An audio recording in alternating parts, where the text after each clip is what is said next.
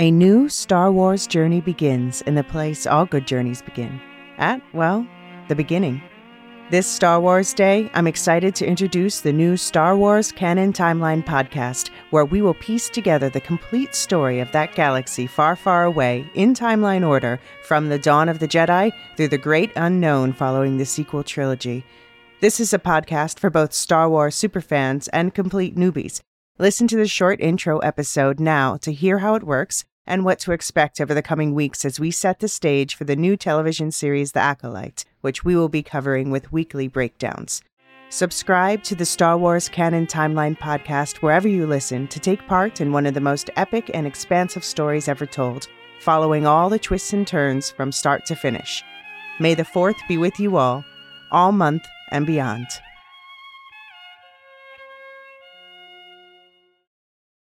Say goodbye to your credit card rewards. Greedy corporate mega stores, led by Walmart and Target, are pushing for a law in Congress to take away your hard-earned cash back and travel points to line their pockets. The Durbin-Marshall credit card bill would enact harmful credit card routing mandates that would end credit card rewards as we know it. If you love your credit card rewards, tell your lawmakers, hands off my rewards. Tell them to oppose the Durbin-Marshall credit card bill.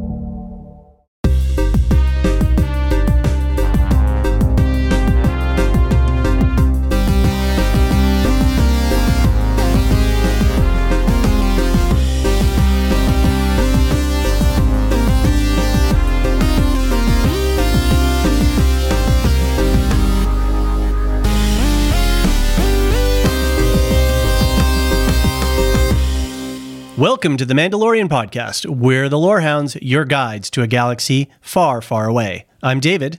I'm John, and this is our coverage of the Disney Plus original series, The Mandalorian. In this episode, we'll be discussing our personal Star Wars backgrounds before getting into our in-depth scene-by-scene breakdown of Season 3, Episode 1, The Apostate.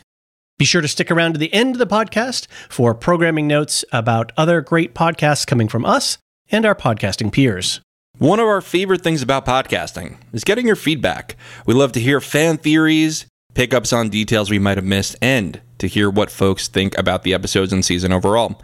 You can send us feedback two ways. Email us at starwars@thelorehounds.com or leave a voicemail to be played on air at thelorehounds.com/contact, and we'll get to those on the next episode. If you would like to talk Star Wars with us sooner, join us on our new Discord server, which you can join in the link in the show notes. A quick reminder about our Patreon. If you like what we're doing and you want to support us directly, check us out on patreon.com/thelorehounds for just $3 a month. Wow. Look at that price. Good deal. Yeah. You get ad-free versions, early access, and more. And you know, John, we're one away from breaking 50. Wait for the bell to ring. Yes. Anyway, you can also get our ad-supported podcast on our Firehose feed by searching for The Lorehounds on your podcast application of choice. Or if you head over to our website, thelorehounds.com, there's a nifty tool that they have in there. You can put in the podcast app that you use, and it'll generate the feed for you to fit natively into that app. Lastly, we'd like to ask that if you're enjoying the podcast, please take a moment, head on Apple Podcasts, and give us a rating, and if you have even more time, a review. It really helps us jump up in the rankings and compete with all the wonderful podcasts covering The Mandalorian, which is a lot because this is a popular show. So, yeah, if you have time, thanks. All right, John, that's it for our intro stuff. Let's talk a little bit about our Star Wars backgrounds. How did you first enter the Star Wars universe? My first Star Wars was, I don't know. I think that I probably actually maybe saw the prequels first, but I might have seen the original trilogy first. I sort of had two sides of the coin here, which was that my dad was super into the original trilogy and not so much into the prequels, and my grandfather was very into the prequels. He would always put them on. So I kind of got them both. That, you know, my dad would put on the VHS of the original trilogy, which I wish I had because it might have been pre-special edition, but I don't know. And my grandpa would put on Anakin, and I saw nothing wrong with them because I was 5 years old. But maybe that's why I have nostalgia for it. Exactly. Wow, it's almost like a battle for your soul. It's true. It's true. Just like Anakin. Hopefully I turn out better than that guy. But anyway, I had fun with it, but it was really a back burner franchise for me. It was something that I would watch if it was on. I would watch a new movie if it came out, but I wasn't going to seek it out. I wasn't going to seek out books and comics and etc. And then Andor happened, and it went to my heart. Mm-hmm. And I don't know. I just started watching all the animated series. I've watched Clone Wars in full. I've watched Rebels in full. I've watched some of Clone Wars twice because it's so good. And here we are doing The Mandalorian, and I've caught up on all the live-action Star Wars TV, and I'm excited to talk about it. Cool. How about you, David? You're fired up. You're in your N1 and ready to hit that little button. Oh, yeah. Shoot us off. Yeah, I'm not a Star Wars expert, but I think I'm a dabbler in the art of Star Wars. I think nice. I can point out some fun facts as we go through. In fact, this episode, there was stuff that made me go, whoa, what? Yeah, for sure. Yeah, I think that's the sweet spot for our podcast is like, we're not the super esoteric people out there. There's some great podcasts out there that get into all of the really deep lore and meanings and stuff. We're enthusiasts. We're happy fans watching the show.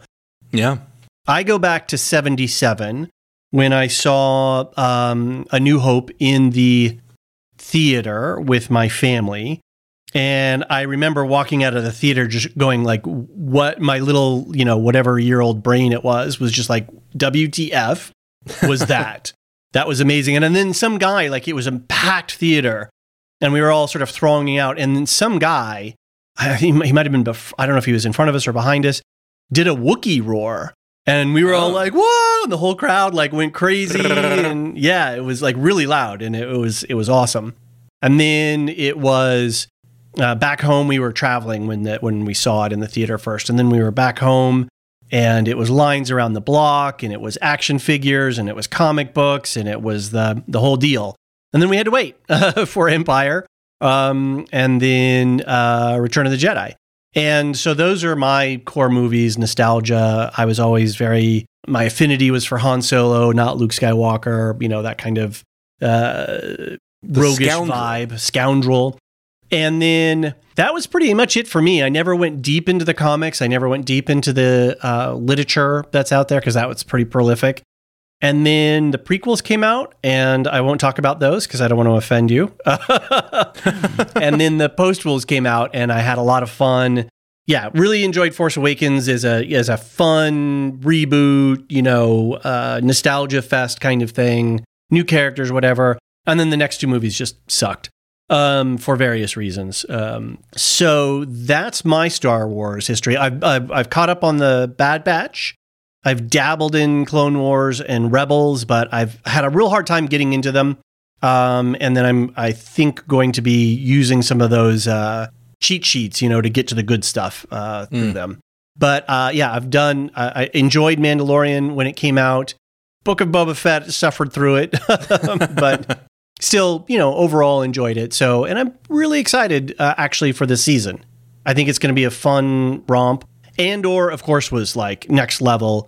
And I think you said this earlier, maybe you pointed it out on a tweet, that Star Wars now can exist in multiple spaces. Yeah. Right? So we've got that real dark, serious storyline that we're getting from Andor. And then we're having the fun live action romp that we're getting in Mando. And then we have the animated series, which has a lot of deep story, but yet is this, I don't know how to characterize the animated stuff, but it's existing in multiple spaces. And I think that's awesome because that's going to open up the space for the fandom and for us to find different things that we can hold on to and enjoy in this world. Because it's such a rich world and it's such a fascinating world. It's huge. I agree with that completely. I mean, yeah. I guess because I tweeted it already, I do agree with that. Well, that's good.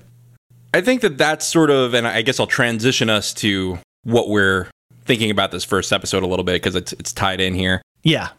I feel like when I woke up today, because I have a newborn and he woke me up at 6 a.m., and I was like, well, I got to feed him anyway. I'll just put on The Mandalorian before work and I'll just check it out. When I first turned it on, I was curious, but then I started to get annoyed halfway through that big fight. Okay. Because I was like, You mean the alligator it's fight? The alligator fight, because I was like, oh, it's just, fan service action. There's nothing deep going on. There's no character moments. And then I said, hold on. Mm-hmm. Let me take a step back, pretend it's Saturday morning and I'm in my pajamas and I'm not cranky because I got woken up early. And just try to enjoy this as a Saturday morning cartoon in live action. Right. And then I just was having a great time the whole time. Once I let go of needing everything to be a big character moment or deep writing, I was like, wow, that was a fun fight. That was a cool line. That was just a fun little fan service moment. That was a cool pickup. I had a great time. I really did by the end of the episode. I watched it again of my own free will. I wasn't doing the outline for this one, so I didn't really need to. But yeah, it was that good. I just watched it again before work. That's great. I felt like this episode was packed. When I was doing the outline, I was like, wow, there's this whole Mandalorian stuff. There's all the Navarro stuff. There's all the pirate stuff. There's all the Bo-Katan stuff. Like, it was a really... the IG-11 stuff. Like, it was a packed episode. And I felt that it worked pretty efficiently. I know some people on our Discord were chit-chatting today about, like, they're not sure if they like it or not. And we've got some feedback from that. And I know for some people it didn't hook up. Like, the boxcars didn't quite hook up. And I can get that. And I think, like you, I let myself just go for the ride. And you bathed in the living waters. I did. Mandalore. I was like a little creature up in the little bubble there, going through hyperspace. I think it did a lot to set up the season. We've got a lot of, we've got stakes, we've got big bads. I thought there was some good emotional punch in here. The whole scenes with Bo-Katan and the Armorer, this like moody character stuff, that was a lot of fun.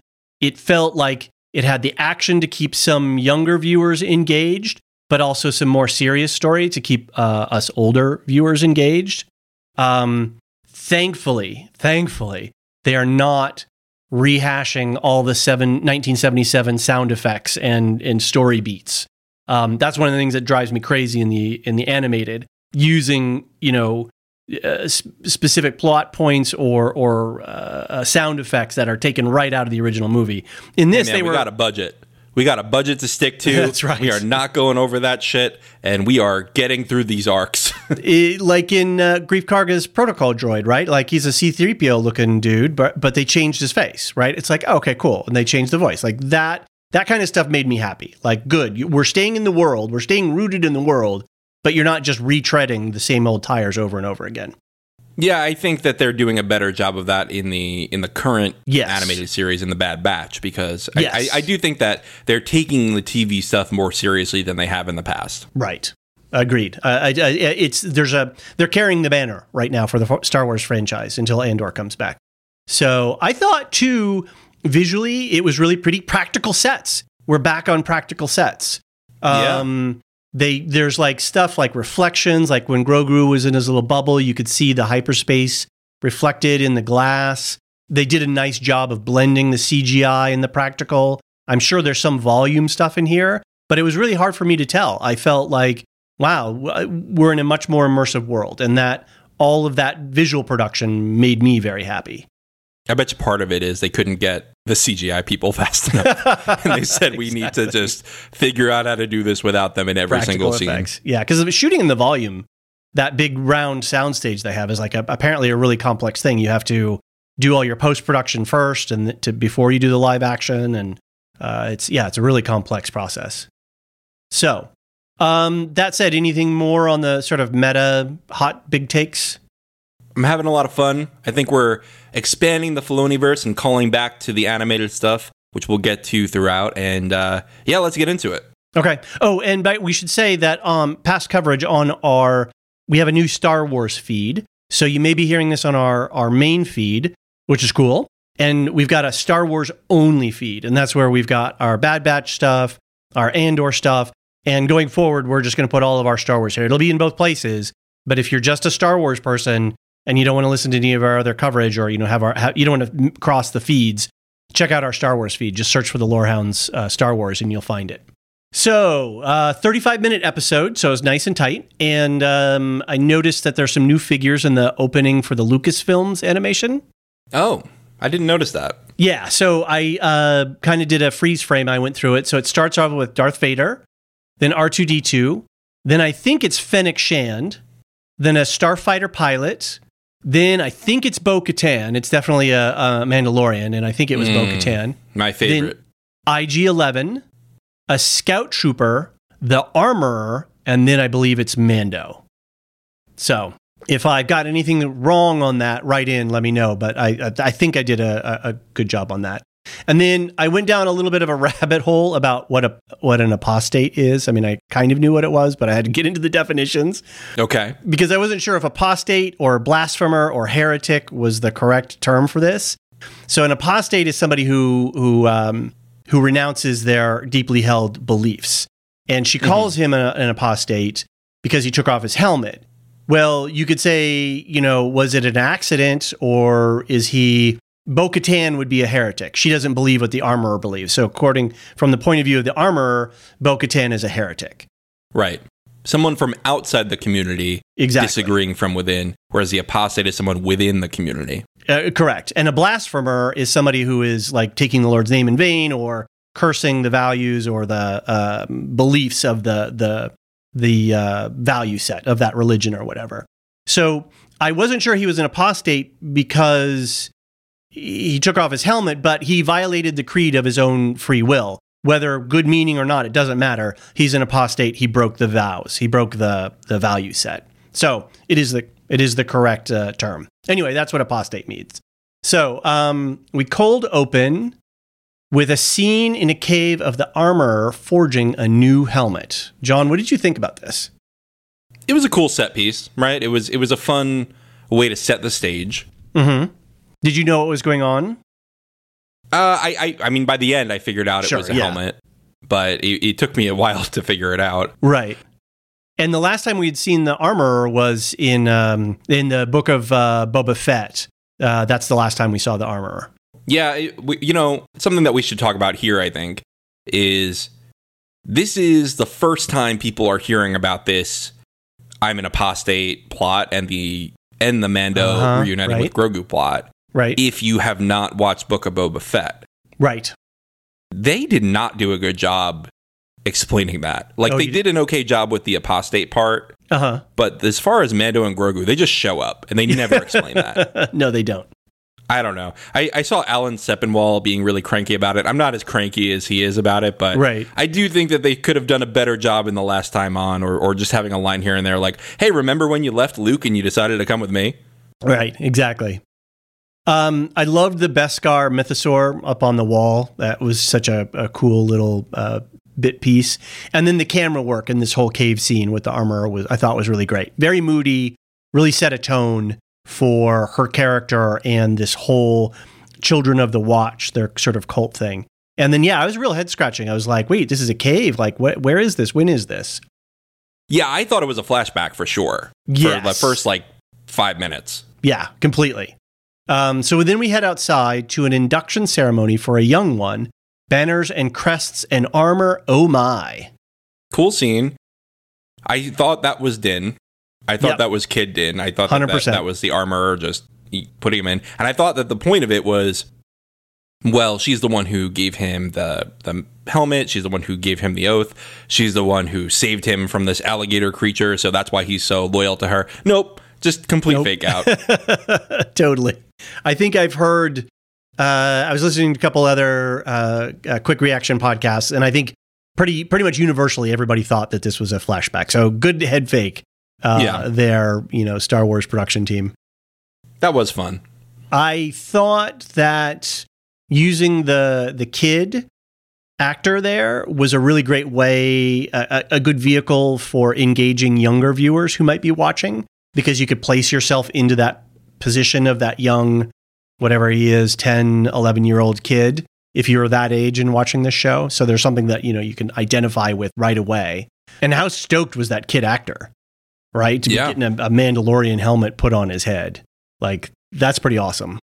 This did two things for me. Mm-hmm. First of all, it made me realize this cult did not die out. When it seemed like everybody died, right? I thought that the last people were the armor, Din, and has Vizsla. Right. And then all of a sudden they're like, no, here we go. We got the whole crew together. We're having a barbecue. I need to, in a couple of days, I want to go check out some YouTube videos to see some breakdowns of all the different armor and the crests and the banners that all the different Mandalorians. I think this is the most Mandalorians we've seen, maybe outside of Din's flashback when he's a foundling, right? When all the Mandalorians are dropping from the sky. But yeah, this is the first time we've seen so many Mandalorians up close and details of their armor and their weapons and all that kind of stuff. It was cool. I was really stoked. It was very cool. The other thing that it did for me was it showed me that this cult is growing, right? It's not just stagnant, because I felt like in the first 2 seasons, it felt like a dying group of people that were just continuing some old way and existing until they die out as a people. And this showed me that they are actively recruiting. Right. That's fascinating. And Bo-Katan's forces have left her. Right. Oh, that's a really great seesaw here moment between the two. I hadn't thought about that till now. Wow, that's really cool. This faction is growing here. Yeah, she's up. The Armorer's up. The Children of the Watch are up, and Bo-Katan is down. We can agree that the Armorer is eventually going to be a villain, right? She's got to be. I mean, you're not a fanatic, and you don't run, and things go easy. Things do not go easy when you're fanatical like that. And if you watch the Clone Wars and Rebels, they do not shy away from making Mandalorians villains who are, faction people. Faction driven, right. Yeah. Cool. All right, the ceremony is interrupted by an attack of a giant alligator turtle-like creature. The Children of the Watch are getting their collective butts handed to them, and they're saved by Din, who arrives to save the day in his new N1 starfighter. I laughed out loud here. This was the moment where I was finally able to fully let go and say, this is a Saturday morning cartoon and I'm going to enjoy myself. Nice. Was when he rolls down the window and he basically just head checks them like, sup. And then Grogu just pops out. I know. Right. And that was like and if you have not seen Book of Boba Fett, chapter 5, this is a complete mind blowing moment for you. Like, what is this ship? And then Grogu pops up and, right? Like, completely mind-blowing. And just to remind everyone, if you have not watched episodes 5 through 7 of Book of Boba Fett, which do contain a very important Mandalorian plotline, and you don't want to watch it or you don't have time, we did do a recap during our season preview of The Mandalorian. So head back one episode on the Star Wars feed or a few episodes on our main feed if you want to listen to that. Right, for sure. Yeah, I really was questioning during the fight. I was really questioning, like, why the hell, are these Mandalorians trying to stand their ground? After a while, they can start to see that their numbers are getting, they're taking a lot of damage and people are going down. Fall back into the cave. Like, what are you doing?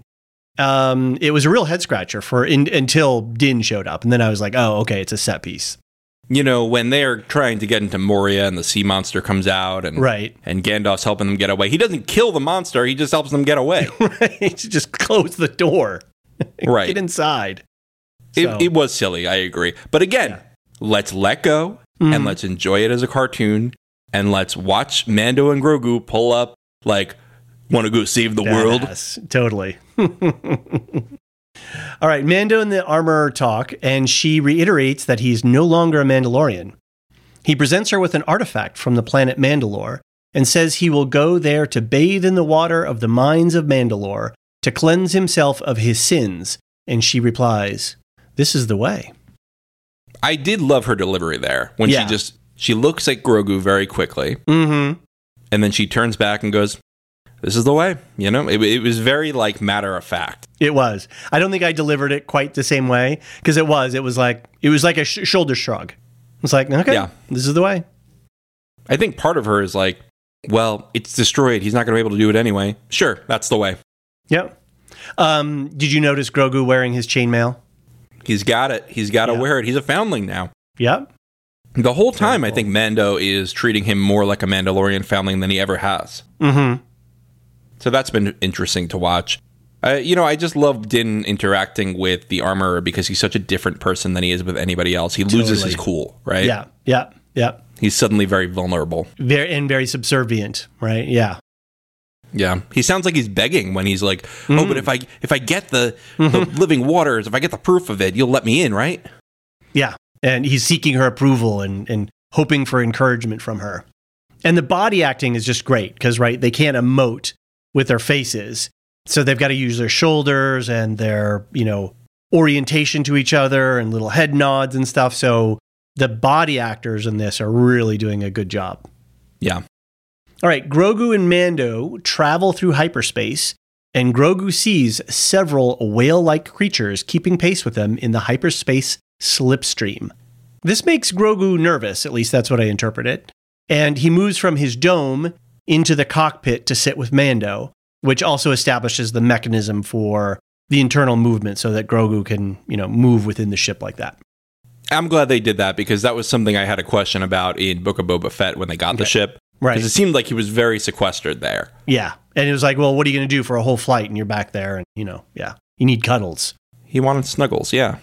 All right. So this is a really important reveal, and it feels like it's got hooks into Rebels and Thrawn and Ahsoka. So, John, talk to us about Purgils. Purgils? All right. Purgils. If you're very sensitive to Rebels spoilers, the whole series, then fast forward a few minutes, but there's your warning. The Purgil are those whale-like creatures, and they are creatures who can naturally travel through hyperspace. And they are also very destructive. If they go onto your ship, they will absolutely decimate it. They will just destroy it. Are they doing that out of malice and spite, or just because they're huge sperm whale-like creatures? Oh, just because they're brushing up against you. Okay, got it. Yeah, they're not evil for sure. Okay. So if you're cruising along on your little speedboat runabout and you bump into a sperm whale, or a sperm whale bumps into you, it's going to cause some damage. Exactly. And so there's an arc in Rebels where they show up and Hera, who's the captain of the ship, is very concerned because she's seen ships destroyed by this. But Ezra, who has this ability where he can connect with animals really well, he connects with them and is like, they want us to follow them. Like, we should follow them and fly with them rather than against them. They end up helping the Purgil and sort of making friends with them, and everything's fine. And then in the finale of Rebels, Ezra calls on the Purgil again, and he sort of gets them to hook onto Thrawn's ship with him and Thrawn in there, Ezra and Thrawn, and they blast them off to who knows where, to like outer space outside of the galaxy. Whoa, okay. And that is where we left Ezra and Thrawn at the end of Rebels. And that seems to be the thread that they're picking up on in Ahsoka. Right, and that's a major cliffhanger, and I don't think there's any hard evidence out there about like what might be coming next in that storyline. Is that correct? Right, yeah, no, they say, I think in the epilogue of Rebels, that Sabine and Ahsoka were looking for Ezra, but they have not shown how that was happening. And so the speculation now is the Ahsoka storyline is going to be connected to this, to Grand Admiral Thrawn. And if you're not a big Star Wars lore person, if you've ever seen a picture of Thrawn, you'd know him. I forget the name, the race that Thrawn is. But he's humanoid, has blue skin, red eyes, wears a white uniform. He's a very powerful and successful admiral in the Empire. And he's a huge fan favorite for a lot of people, think, especially, I believe, in the books. Yeah. There's a lot of books. The Legends books is the ones that people really love, and they're not canon anymore. But there are 6 canon books. I mean, there might be more, but there's definitely 6 like main books that follow his journey through the Clone Wars and then also through the Imperial period. I believe his race is called the Chiss. Yes, I think that's right. Yep. Yeah. And so, yeah, it just feels like this is in... What was it? I forget what the episode was with Ahsoka in season 2 of The Mandalorian. She asks at the end, where is Grand Admiral Thrawn? Right. So that was our first sort of indication that they're going there with this. And this is definitely a second, I think, indication at minimum for that they're going, pointing towards this storyline with Ezra, Thrawn, Purgils, the whole deal. And we know that they have cast Ezra and Sabine who are two members of that crew for the Ahsoka series. We don't know if they're going to show up in Mando. I don't think so, but it could be. I would like to see Sabine in the Mando plotline because she's a Mandalorian and she once had the Darksaber. It would be cool to have her discuss that with Din or maybe train him how to use it or something like that. I think we need one at minimum one more hook this season for that storyline.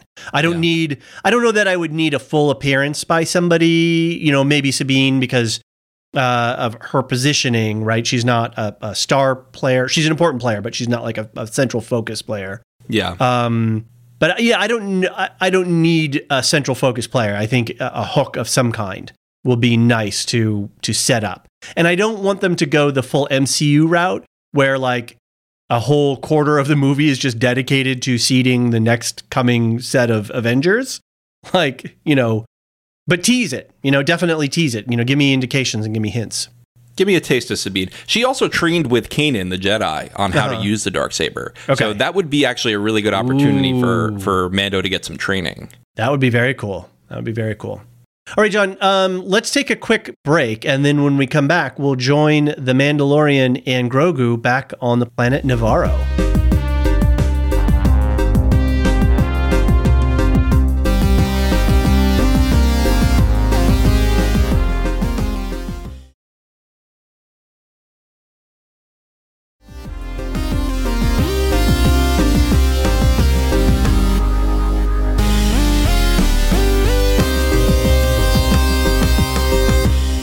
And we're back.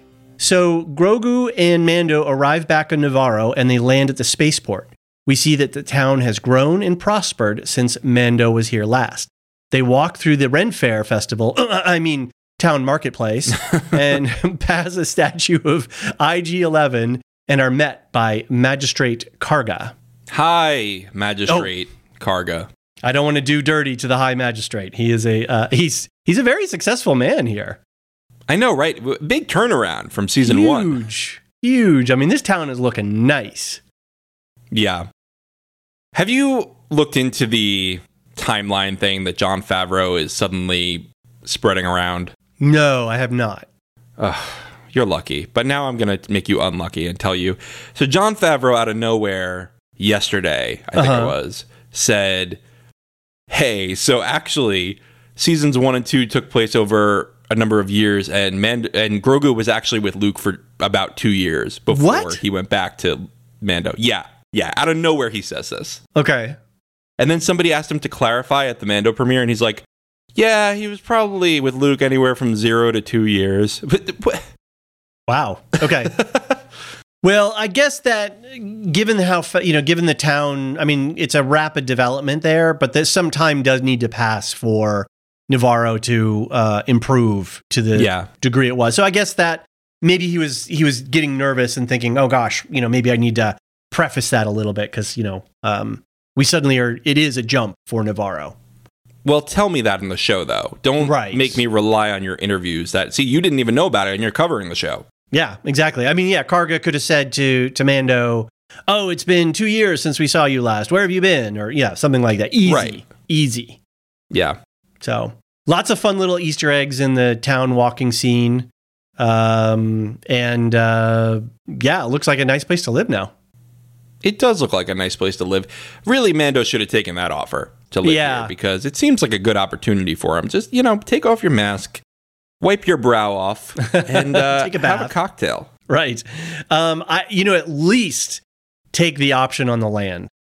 You don't have to build right away. But at least, sign the lease, right? Sign the deed so that you've always got a place to come back to. I mean, the kid might need a place to come back to eventually, right? Yeah. Definitely. A place to park your starfighter and, store your carbonite, all the people that you've carbonite froze. It's true. You get a carbonite rack. It's like a wine rack, but a little bigger. Nice. Did you scope Grogu's new little travel pod? I did not. I didn't notice that. Yeah, it's looking like it's ready for some action, I think. They didn't flash anything, but I was just noticing, like, it's new. It looks pretty well engineered. Looked like there was a flashlight on the front of it. So I bet we're going to see that thing show what it's got later in the season. It's a power bassinet, really. Totally. I would love to get one at Bye Bye Baby. But I'm not having any kids anytime soon, so. Up in Karga's office, Karga tries to convince Mando to stay, as they are now a trade spur of the Hydean way. Using his force powers, Grogu plays in a swivel chair and levitates treats from Karga's desk. They're interrupted by Karga's protocol droid regarding a disturbance in the plaza. Yeah. It was just a fun little setup scene. We already talked about the offer to stay and be the marshal and things like that. And again, he should have taken it, I think.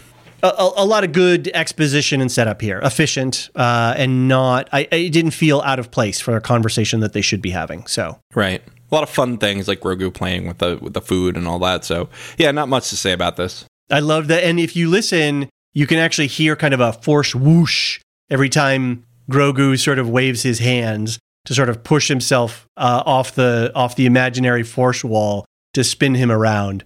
I have a spinny chair, and our daughter loves to come down to my office and spin in it. So like I was totally like vibing on that. And then our cat loves to sit in our chair too. And if I spin her around in it, she loves it. She like sits there and looks at me and is like all wild-eyed. So yeah, spinning chairs are worth their weight. Yeah. Down on the street, a group of Pirate King Gorian Shard's pirate crew demand entrance to what used to be a bar and is now a school. Karga tries to mollify Vane and his crew by inviting him back to his office for a drink, but things get tense. Karga wings Vane, and then Mando guns down the rest of the pirates. Did you know about this Easter egg? Do you know what this is referencing? No, not at all. All right, so there's a fan favorite character who's basically Space Jack Sparrow named Hondo. I was going to say. I was going to say later when we get to see the Pirate King, I was totally getting Pirates of Caribbean vibes. Yeah, well, he's the same species as Vane. Okay. And so it was a big fake out because I saw this character and I was like, Hondo's here. I was so excited. Okay. He's a fan favorite from the animated series. He's in Clone Wars and he's in Rebels. He's insane. He's a lot more lovable in Rebels. He's a little chaotic evil in Clone Wars. But he basically just is like very happy-go-lucky, like, oh, we're doing a scam. And it's funny, like one time Ezra scams him because he needs to get what he got back, what Hondo stole back. And Hondo goes, I have never been more betrayed and proud. Nice. So good, this character. And I hope that this is leading to him coming in because they're the same species and his pirates, Hondo's pirates, were all, I think mostly at least, of that species. So we'll see if they bring him in. At least they are giving us the same vibe here. Got it. And this is very much a back to the roots of the Mandalorian, gunfighter, high noon, in the street type of stuff. So it was nice to see it. It was a nice little punctuation of action. Obviously, it sets up a whole bunch of other stuff to come later. But it was very much like, showdown with the Marshal kind of thing. And it also sets up for the Marshal stuff, too. Yeah. Yeah. I enjoyed the little, boom, boom, boom, boom that Mando did. Yeah. A lot of fun. Yeah. A lot of fun. Karga implores Mando to become the town marshal, and we learn that Moff Gideon was taken by the New Republic for trial, and that Cara Dune was recruited by the Special Forces. They had to write her out somehow. Yeah. I thought it was elegant. I thought it was fine. I think it did good. I'll be honest. She was fun, I guess, as a character, but she didn't really add a ton to it. And when you have so many warrior types around anyway, I don't think you really needed one more. So, fine. Goodbye. Yeah, so I remember the first time I saw Gina Carano, and it was in a movie, 2011 movie called Haywire. And it's a really good action spy thriller movie. And she was excellent in that. And I thought she really did a great job. And I was like super excited for her career. Yeah. And then in the Mandalorian series, I just don't know. I don't know if they gave her enough to work with. I mean, regardless of any other outside issues, inside issues, after that first episode, I just didn't feel like she had a lot of grounding for her character. Yeah. They really didn't develop her, right? No. Well, she's not getting developed now. No, it was a very one-dimensional character. Even though it was interesting to see a Rebel drop trooper, like that's a whole class of individual that we have not seen in the Star Wars universe yet. Yeah. All right, Karga asks Mando what he needs, and Mando explains that he wants to rebuild IG-11 to help him explore Mandalore. Mando tries his best, and once IG-11 has power, it reverts to its old programming and tries to kill Grogu. Now that's using your head. That was silly. It was terribly silly. Excuse me while I die coughing on the microphone here. How silly it was. Yeah, and I will say Carl Weathers did a great job sort of portraying the soft disappointment and hurtness Right. that he felt when he goes, "Oh, I didn't realize you were here on business." Right. What can we do for you? Like he suddenly just puts on his business voice. It's a different demeanor, right? Yeah, it is. He does a good job here.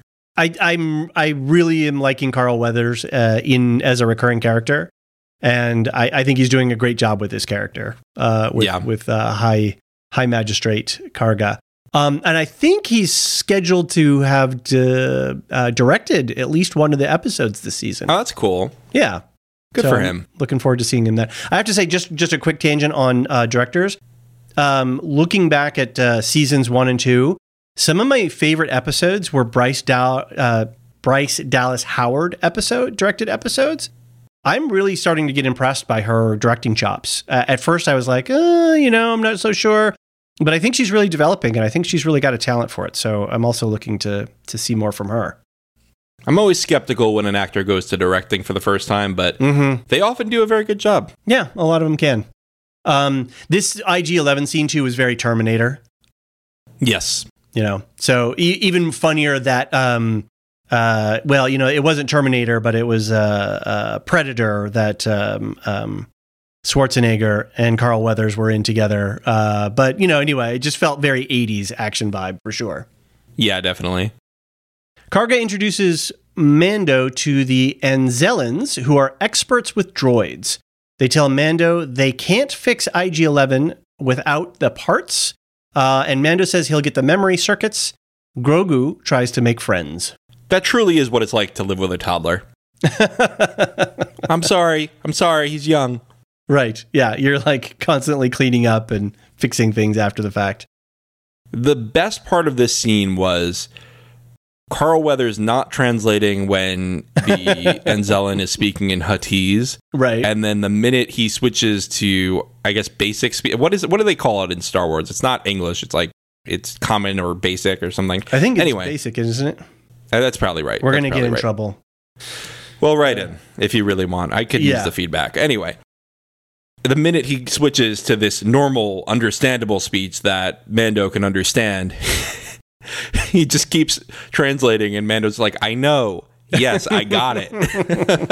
It really was a good slapstick comedy routine. And it was. And Carl Weathers played it full, right? He did not hold back on it. And with Mando sitting cross-legged underneath inside there, it was a really nice moment of levity given to some of the darker and more violent scenes in this episode. Because there's some raw violence going on here. Yeah, it was good. I enjoyed it. So the Anzellans their first appearance was in Rise of Skywalker, and I think Babu Frick was the main character that we met of this like diminutive engineering race. Well, I don't remember that because I watched that movie exactly once. Okay, fair enough.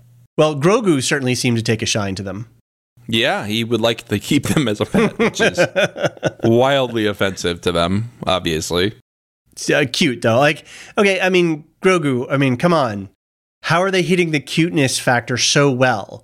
Every time Grogu coos or makes a little thing, a little sound, or does something cute, it's not corny or it's not too dorky or corny. It's actually quite cute and lovable, and I can't believe that they're so successfully hitting that mark every single time. Well, it's even cute when he's jeopardizing the existence of a species by eating all their eggs. That's true. It is. It's extraordinarily cute. Mando and Grogu leave Navarro, and Mando begins to teach Grogu about piloting the universe. They are ambushed by Vane in the asteroid belt, Mando takes out 5 of the pirate ships, but Vane leads Mando into a trap. They're confronted by Pirate King Gorian Shard's ship, but Mando uses his turbo drive to get away after a brief interaction. Kid, never trust a pirate. That almost feels to me like it's a little bit of a dig at Obi-Wan Kenobi, because there's a plot line with Hondo in the Clone Wars where Hondo kidnaps Dooku, and then he calls the Jedi and says, hey, come pick him up. And then Obi-Wan and Anakin go, and then he's like, oh, great, you're here. I have 3 people to ransom now. Oh, funny. Never trust a pirate. Yeah. So we meet our new intermediate antagonist. Do you know anything about this pirate and or his race? No, I don't. I mean, He might be completely new. He might be in something else. So if you recognize him, right in. Yeah, I did a little bit of Google searches, but I couldn't find anything definitive. But he was totally giving me Jeffrey Rush, Hector Barboza vibes from Pirate of Caribbean, like completely. Yeah, so, definitely. We had Terminator, we had sort of gunslinger vibes, Terminator vibes. We got Pirates of Caribbean vibes. Oh, and I was going to say the Anzellans reminded me a lot of the Annelid worms in Men in Black.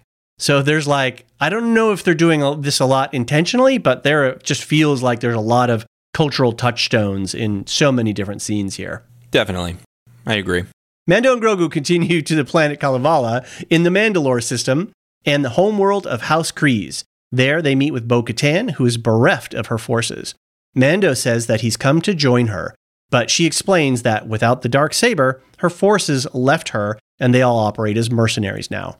She pillories Mando's cult, and he tells her that he plans to bathe in the living waters so that he can be forgiven for his transgressions. She calls him a fool and debunks his beliefs, but gives him the information he needs. You said that the curse was a lie. Make up your mind. Goodbye, Din Djarin. David, I have a surprise for you. Okay. Nervously biting my fingernails here. What is it? I've sent you an audio file, which I will add to this podcast as you listen to it. All right. I need you to click on it, listen to it, and tell me what you think. Okay. Clicking the link now. It's opening and hitting play. Bo-Katan is full of shit, just like Luke and all the Sith. Mandalore is not a wasteland. Take me on hyperspace roads. Oh, nice. Oh, this bravo. Thank you. I spent a full hour on that. Oh my goodness. That is inspired. Take me home, country road, to the place where I was born. That is inspired. John Denver, you're speaking to my childhood, my man. Well, that is really good. It was a good excuse to say Bo-Katan is full of shit. I'm really impressed. I had no idea what to expect. I hope everybody gets a kick out of this because this is gold. This is comedy gold. I told David I needed another 5-10 minutes to start our recording because I needed to finish up a surprise. Was it worth it, David? It was, absolutely. It was worth your hour of sweat and tears to make this.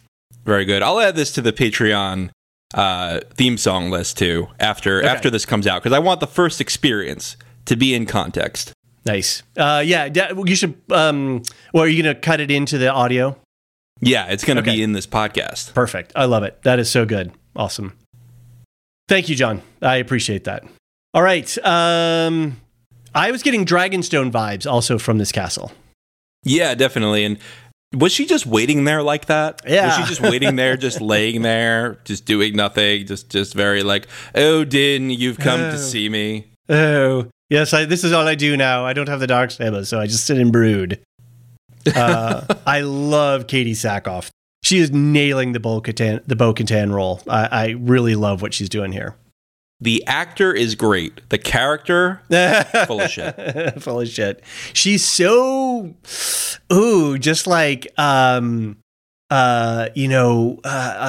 entitlement, right? You know, she has such a sense of entitlement, and it's just been ripped away from her, and she's so bitter about it. And that last line, "Goodbye, Din Djarin," I'm like, I don't know what to make of that. I don't know if she's going to actively thwart him or what, but like, It was not.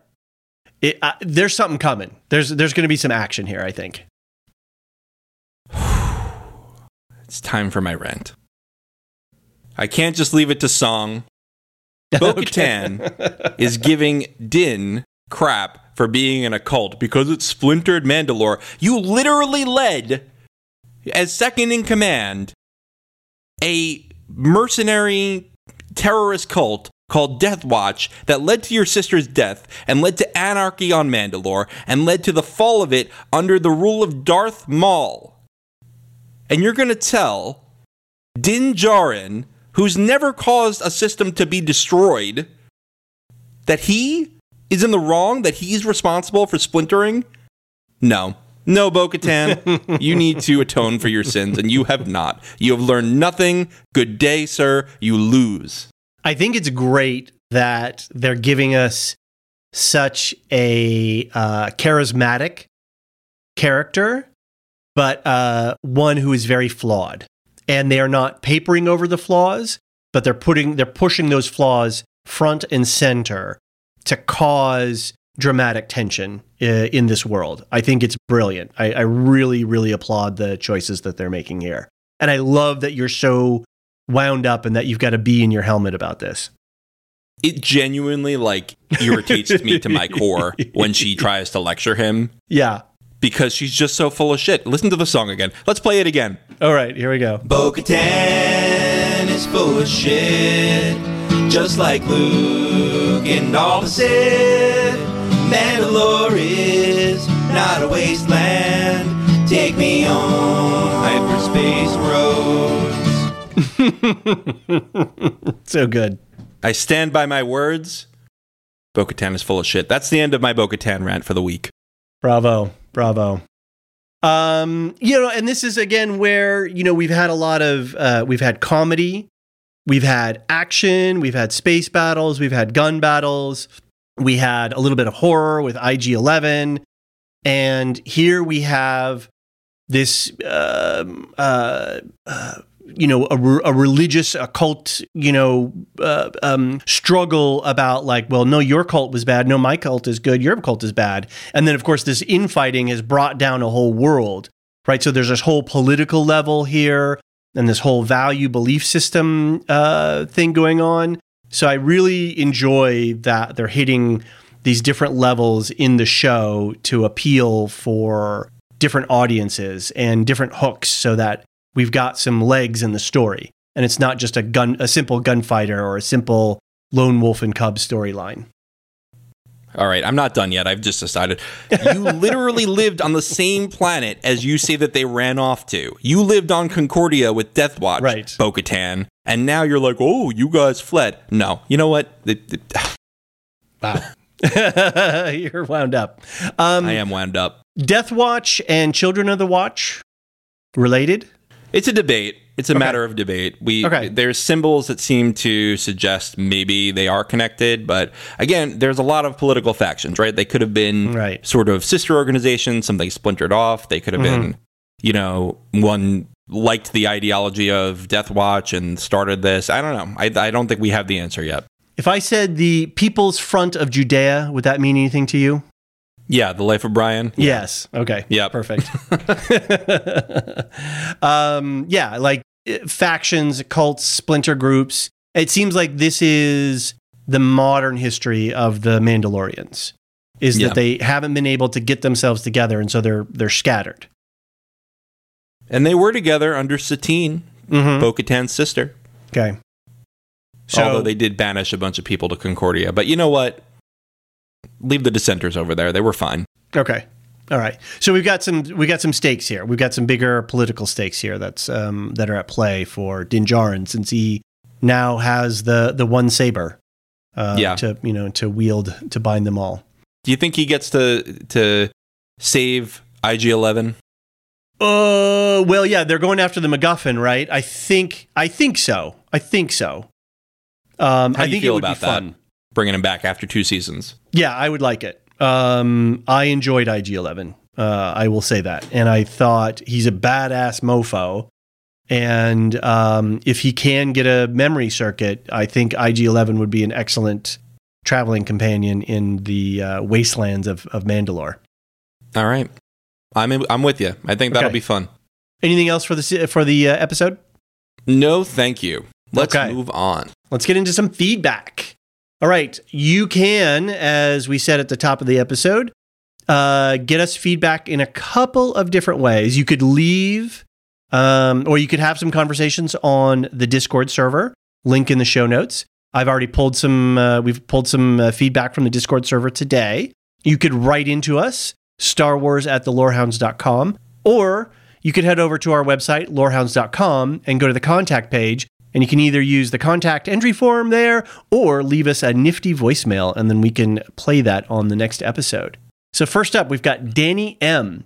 Loving all the pods, just happened to be looking for a refresh on the Second Age stuff ahead of the Rings of Power, and found you guys at the beginning and have listened to you ever since. Well, thank you, Danny M. I'm glad you stuck around for the ride. Was super happy when you guys started doing Andor, so were we. As Star Wars is my number one fandom, and no one was talking about it, at least for the first few weeks. What a show. Yeah, it was really interesting. People were not talking about it, and I'm really glad we jumped on it. Yeah, definitely. I mean, it was my favorite show of 2022, and I think it was yours too. It was my top show. And it was interesting because there was so much Star Wars fatigue and sort of bad feelings that people were avoiding it. And I'm really glad it picked itself up. Or not picked itself up, but like people picked up on how good it was. Yeah. Anyway, Danny M continues, I was really thrown for a loop when you started talking about what to think about Boba Fett being alive, as there has been virtually no amount of time where he actually died in the Sarlacc pit since Return of the Jedi. That is true. Technically. I think it was actually in 1983 when a Marvel comic showed him escaping, and he was a major character in the now Legends timeline for a good 40 plus years of canon. I guess they could have left him dead when they rebooted all the non-movie stuff, but it never once crossed my mind that they would. Not that anybody should know all this stuff, but I guess I've never considered that there's probably a ton of people that just assume he died in Return of the Jedi, and that's wild to me. But after the Book of Boba Fett, probably the less we see him going forward, the better. I have Boba fatigue for sure. I mean, do? He had a major plotline in Clone Wars too. Okay. He as a kid. Uh-huh. So yeah, I don't know. I have Boba fatigue for sure. Okay. Well, yeah, certainly I didn't read the comics, so I wasn't tracking his, status as alive or dead. And I think even in Return of the Jedi, they talk about the Sarlacc pit and, how you're going to be digested for a millennium and all that kind of stuff. So, but yeah, again, neither of us have gone into those deeper, farther reaches of comic books and literature around that stuff. So, and I don't think that stuff's canon, right? So I think they've drawn a line there. Yeah, Legends is what they call the stuff that they've dismissed, basically. Right. All right, he concludes, I'm really hoping for more Mandalore background. I am with you there. And especially details about the Purge in Season 3. Also, if they can find a way to get more Ahsoka in there with it making sense, I'm all for that. Maybe introduce Sabine or Hera somehow. I guess I'm pumped for the eventual search for Ezra. It's been a while since Rebels ended. Anyway, keep up the good work. And heck yeah, Ted Lasso too. Thanks, Danny M. John, thoughts about Sabine and Hera? I mean, you've already talked about it a little bit. Ezra? I've said before, I can't wait for them to finally tie up this plot line and make things go forward. Ezra was a really cool character by the end. He was very annoying at the beginning of Rebels, but he really does develop really well and becomes a much more mature person in a very short amount of time. Really interesting ability to sort of interface with animals. We've seen Grogu kind of do that too in Book of Boba Fett, but yeah, I mean, I really was a big fan of him. Sabine was a very cool character, a very complex character who has a lot of rich history and not great things in her past, like making a machine that would hurt Mandalorians specifically. Right. And then sort of getting to shut that down. I mean, yeah, again, like she's a complex character. These are complex characters that were set up in the animated series, and I can't wait to see them go forward. That's what always trips me out about you. I've bounced off most of the animated series except for Bad Batch, but I've been watching the beginnings of Clone Wars or Rebels. and yet I, didn't get into the deeper level storylines. And then you talk to me about these storylines that are in there, and I'm like scratching my head. I'm like, how did they do that with that animated series? Get so faceted and complex with motivations and interpersonal conflicts, and you just keep extolling the virtues of it. So I gotta go find those gems. Rebels has the second best character development in all of Star Wars behind Andor. That's bizarre, because when I watched the first few episodes of season 1, I'm flabbergasted. Well, you got a lot of runway then, don't you? Yeah, I do. A lot. There's a lot of room to go up from the bottom here. Exactly. Lorehound Courtney G from Austin, Texas writes in, "Hey guys, I rewatched Mando before the new season started, and I came across something in the episode Sanctuary that got me thinking. In that episode, Mando is explaining to the local lady that no one had seen his face since he was a child. He was rescued by Mandalorians, became a foundling, and ever since has worn his helmet. He specifically says that he was a child the last time someone saw him. With Grogu, now a foundling, shouldn't he be expected to cover his head as well? I think we're all hoping that Mando leaves his cult-like group and becomes more mainstream Mandalorian, but his current quest is to redeem himself. If he is so set on it, why wouldn't he try to get Grogu in the same good standing?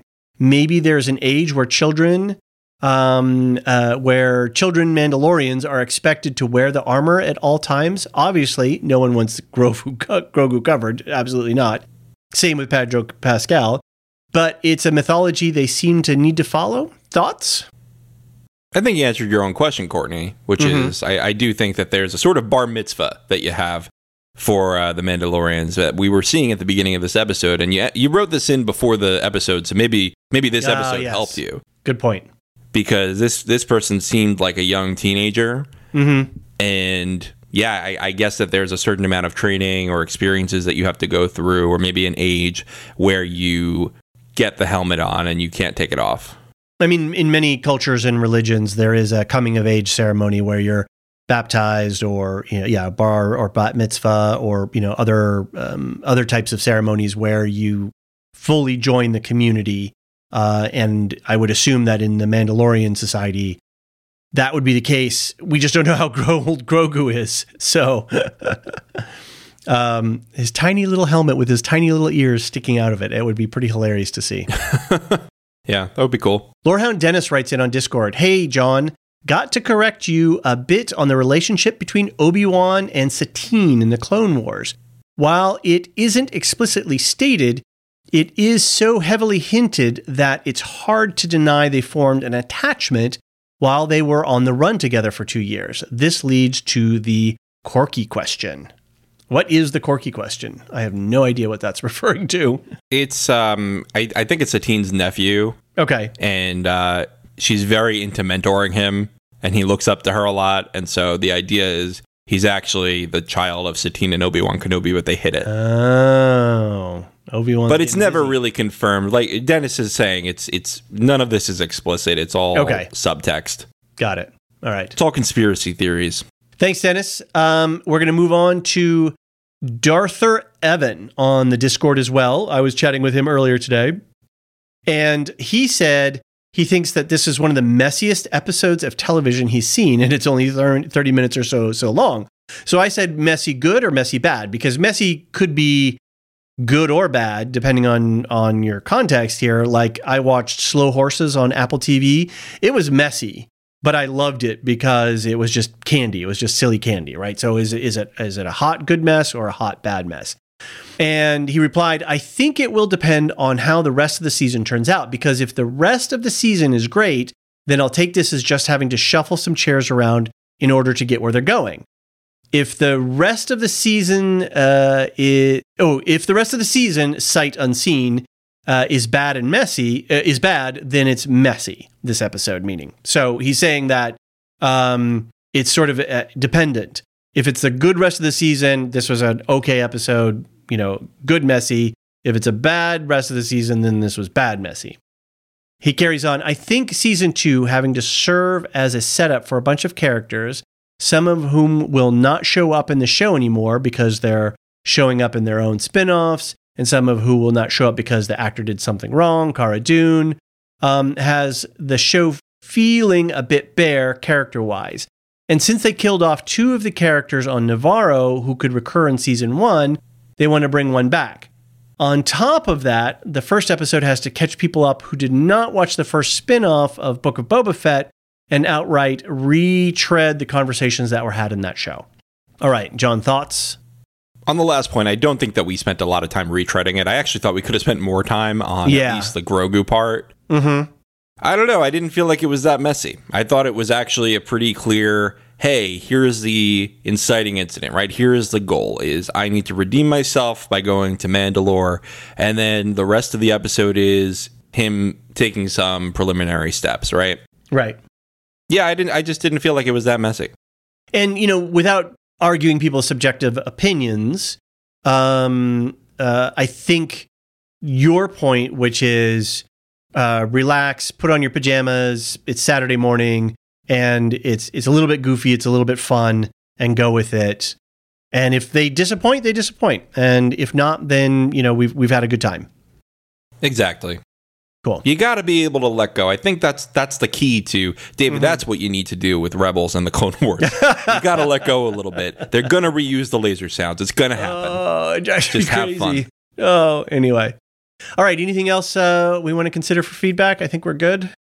I think that's good. I think that this did a good job, this episode, of setting up, like I said in the season preview, this show does its best when it has an end point, right? When it has a goal, which actually made me very nervous when I saw, I think it was Jon Favreau who said, yeah, we don't really have an end in sight for Mandalorian. We're just taking it as it goes. I saw that. I saw the reaction to that before I saw the actual comment, and that was a little bit of a nail biter there. I was like, "What are you saying? Why? Do we really want that?" Like, yeah. Well, it's still good for now, so let's just have fun. Yeah, exactly. Let's not get too hung up on it. But yeah, I mean that's my point. Is Season 1 lacked a clear direction, and I think that showed. Season 2 had a clear direction, and I think that showed. And I think that this is the same thing as Season 2. We have a clear motive, and we're going for it, and I'm excited to see where we go. Awesome. All right, let's talk about our patrons over on our Patreon site. All right, special thanks to our Lore Master patrons. We have 3 tiers, starting at $3 a month for ad-free and early access, but our Lore Masters are our highest tier at $10 a month. The tier that we put there, just in case somebody really, really wanted to support us, we figured maybe 1 or 2 people, and now we have 13. And I don't know how we got here, but we did. And thank you all. Thank you so much. It's insane. So here's our list. Samartian, Cyrus, Mark H., Peter O., Michelle E., Michael G., David W., Brian P., Nick W., SC, Bettina W., Adam S., who was the newest Lore Master but has been replaced today, the day we're recording, by Nancy M. Several of these folks are also upgrades, and we appreciate that too. It means we're doing something right, I guess. Something. So, and we've said this before. Thank you. Again, your support goes to helping us actually produce this podcast, justify it to our spouses. Every time somebody signs up, it gives us that little boost and that little motivation of like, hey, this is fun. And it really adds to our experience to know that you guys are enjoying this as much as we are. Very nice to get that email at the end of a long day that, hey, somebody liked you enough to subscribe. So Thank you very much. And speaking of people who like to listen to our content, did you know that Canadians make up 4.66% of our listening audience? What are you talking about?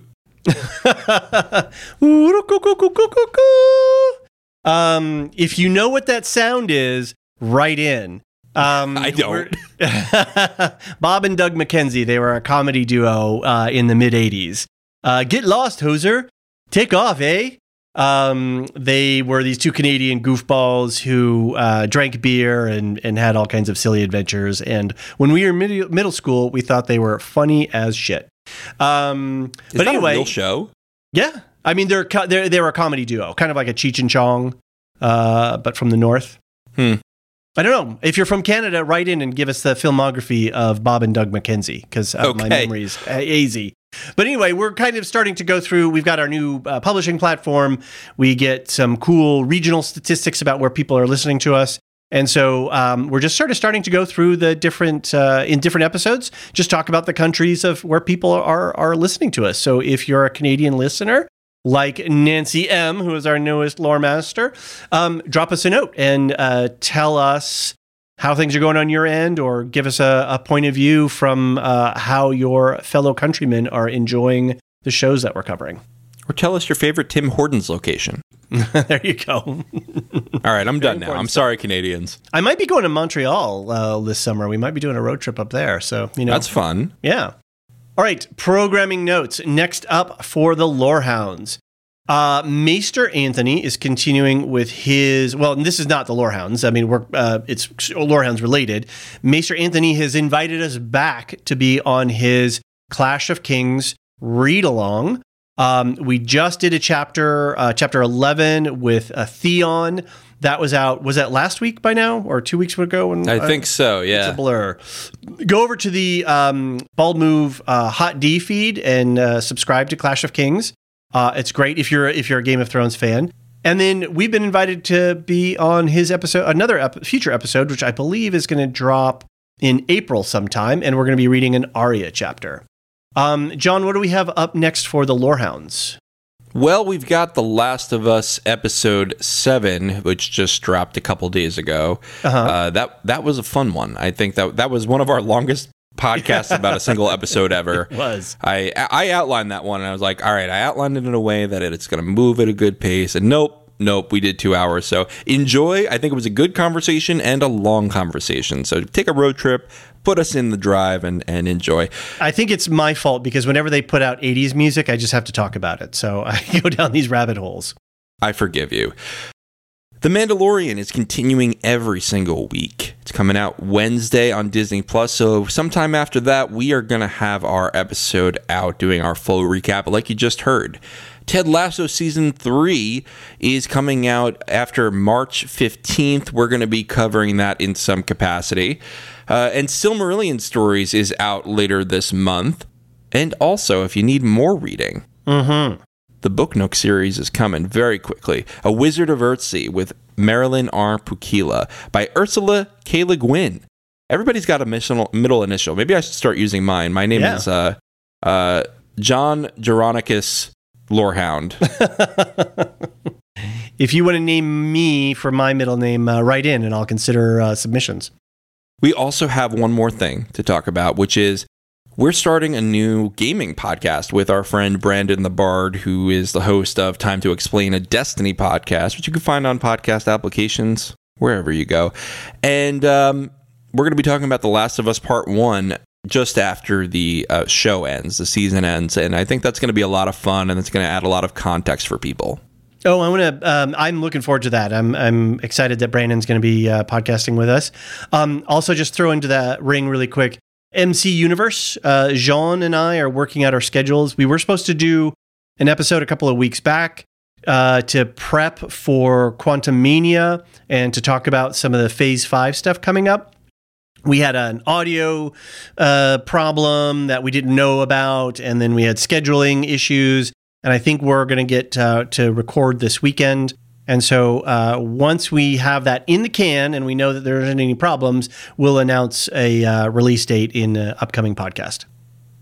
Sounds good. I'm looking forward to hearing that. All right, John. Well, thanks very much for coming along on this fun romp in the Star Wars universe. I'm super excited. I know you're excited. And I hope everybody out there who's listening is excited too. I think it's going to be a fun season. I do too. Thanks, everybody. We'll see you next time. The Lorehounds podcast is produced and published by The Lorehounds. You can send questions and feedback and voicemails at thelorehounds.com/contact. Get early and ad-free access to all Lorehounds podcasts at patreon.com/thelorehounds. Any opinions stated are ours personally and do not reflect the opinion of or belong to any employers or other entities.